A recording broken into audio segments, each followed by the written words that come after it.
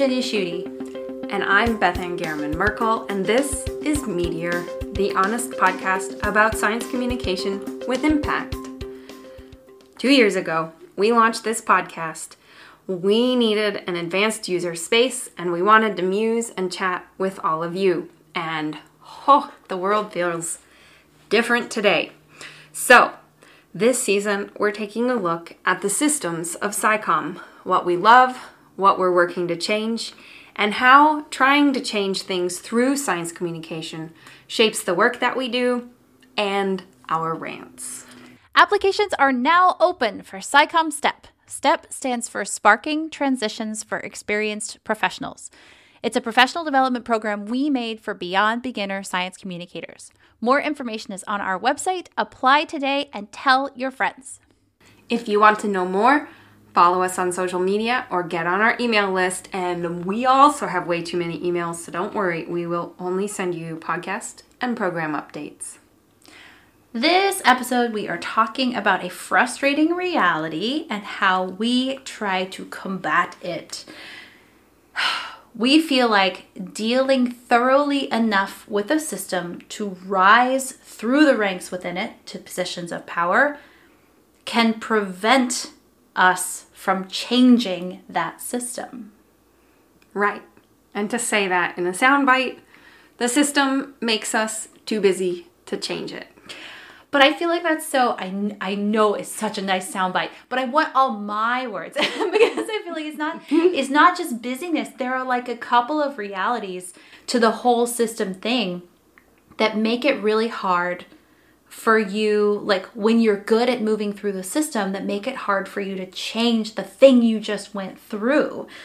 So I feel like the first thing is that systems are built to resist change. Is this a universal truth? Like if you build a system robust enough to exist through time, then it's going to be self-perpetuating. It's going to be built to last, which means it's going to be really hard to change it. So like the system will resist change. Yeah. I both agree with you and want to like nitpick that a little bit. And agree with me. I both agree and agree. Yes. And agree. So the first thing that you saying that makes me think about is the strategic planning process at our university last year that I helped lead. And one of the things that we had in mind as we built a process that people could contribute to in a genuine and meaningful way, not some hire an outside consultant who just thinks we're broken and needs to fix us, which is how it's gone for a while. We knew that part of what we had to build was a process that could withstand any of us leaving. Oh. And I think you and I have talked about this in the past even, that, you hear this phrase, the university can't love you or the company can't love you back. And, right. And I've especially heard Tressie McMillan Cottom say this on so many podcasts because I listened to everything she did. And the point was that the system has to be able to persist after us. Right. So I agree with you there. And also, it drives me up the wall. So I'm going to give you another example of why I agree and I don't want to agree. And that is that I'm on round 2 of a declined, we're not calling this thing failed, grant proposal.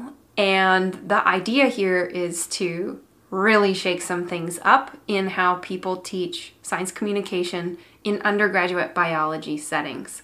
First time around on this grant, we did what everybody does for this grant, and we proposed basically curriculum support and interventions and stuff like that.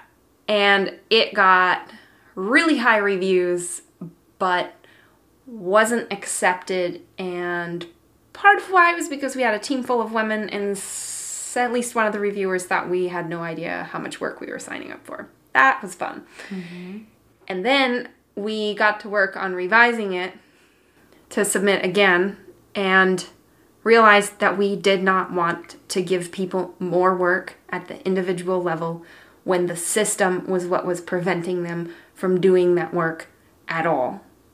So we completely overhauled the grant, and we framed it up as people need help to make the kind of change happen in their professional environments so that they are allowed to teach these classes in the first place, so that they get credit for doing this kind of work, so that it is valued, and not just all extra volunteer work on top of everything else that they do. And we loved this grant, and I think it is one of the best things I have ever written, and the reviewers hated it. I was gonna say, but it's a rejected currently, not failed. They hated it. So yes, systems resist change. So there was a mechanism in place for you to work within the system and to get money to do it, but there's not a mechanism in place for you to change the thing that made the funding mechanism exist in the first place. Yeah. I can see how, but I can see how just like instinctively somebody comes to you and says, hey, I'm going to build this thing. It's going to be good enough so that I can skedaddle if I want to, a year or two. I can see how that automatically, like, if I'm the person who's going to like be in charge of, I don't know, admin or any capacity of the system you're building, I'd be like, but what? But what you're saying from the leadership side is like, well, yeah, if you want to build a thing, build it. And then, I don't know, do you want to build another thing? Do you want to like make that thing version 2? Like I totally get the exit, like building in the exit strategy. But then I can see how you saying it out loud makes people real nervous, especially in a machine like a university. Yeah. And yes, in the strategic planning environment, we have to build an organization that's robust enough that people can retire or decide to take another job, etc. And I would hope that those things are happening under positive circumstances. We all know that it's way more complicated than that. But in the case of trying to make it so that people can actually be allowed to teach a science communication class in a biology context and get credit for that and their teaching load and have it meaningfully contribute towards annual reviews, that's not about an exit strategy. The genuine resistance there that I put a lot of the blame here on changes work, and systems change makes everybody work, not just the people that are saying they're going to do the project. And I really think a lot of the inertia is reviewers or administrators being like, I'm already maxed, or I don't value this. I don't want to have to do work. I don't want you doing this because it will make more work. Well, I think there's I'm a little cranky about it.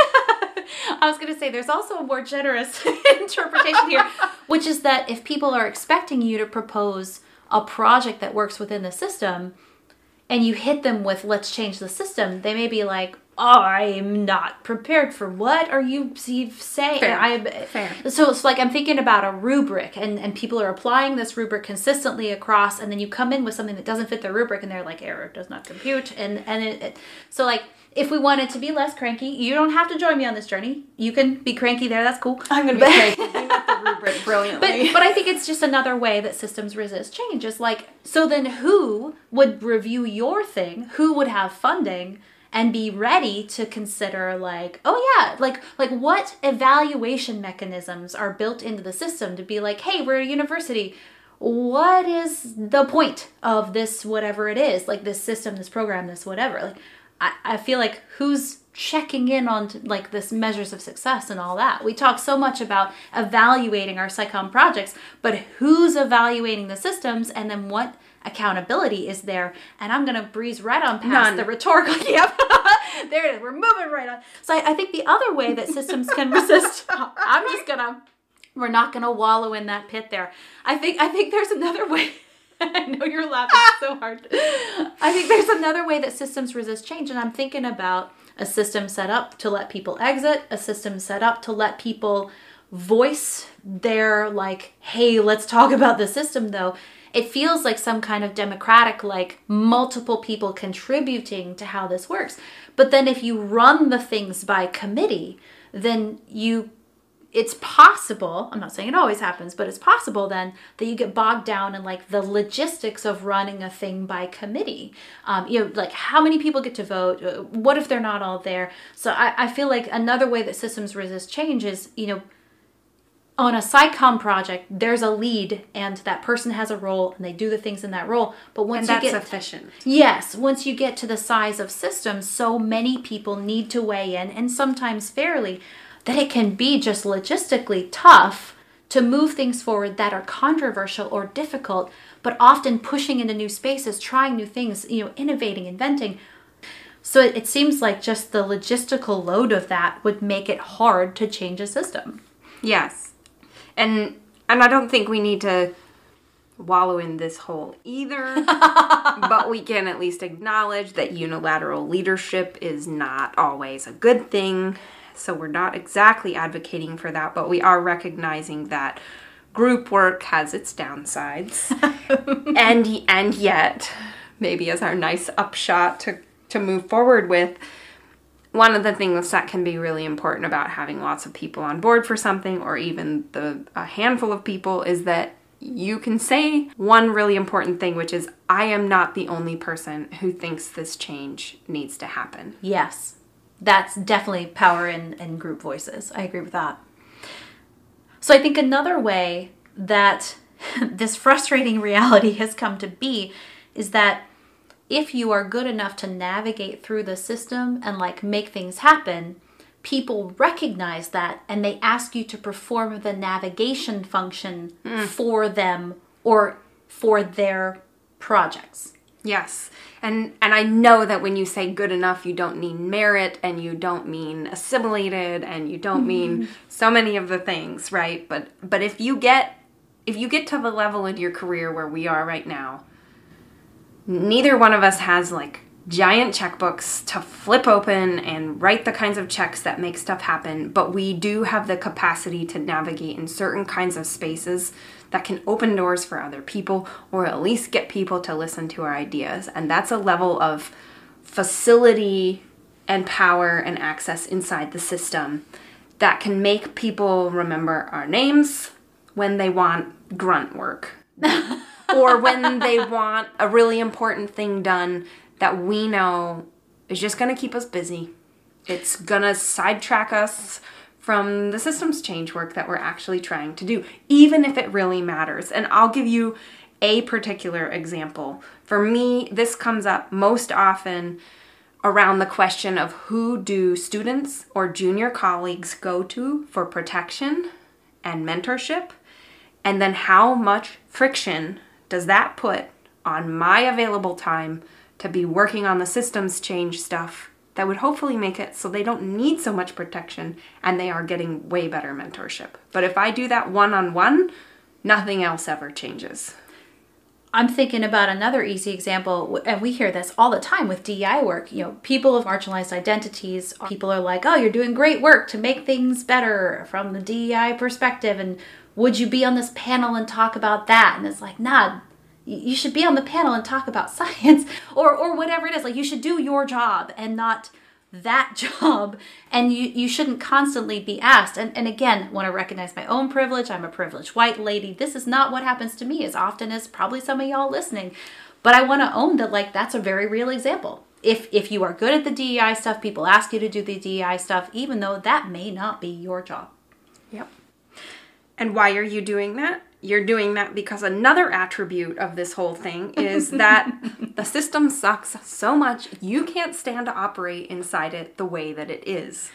That is the whole point of talking about systems change. Is I don't think we're trying to change perfect systems. So nothing about it is perfect.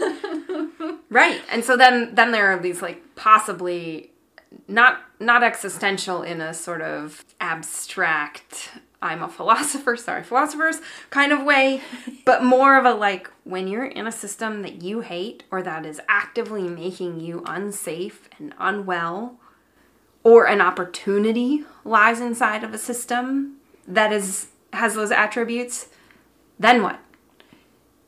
We're not at quite that level of risk.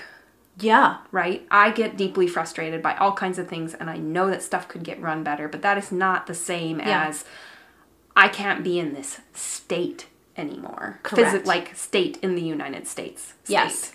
To be clear, what we were talking about. But I think you don't have to be that at risk to run into this issue either. So like, what if someone's like, we'll give you, I don't know, $50,000 to run that program that you've really been dreaming about forever. And the only requirement is that you have to use our facility to do it. And that facility is not ADA accessible, or it's not, I don't know, something. Like, if that's one of your non-negotiable values, that you work from a place of equity that anyone can access, and they say, we'll fund the whole program, but some people can't access it, or you're required to do this one thing that compromises your values, like, oh man, how do you decide, is the good of running the program, like what if you run the program and then somebody else funds it because they see how great it is and what your need is, or do you not? Because then what if somebody who would come to your program if it were, you know, completely the way you wanted it to be, sees you not doing it that way, and they decide that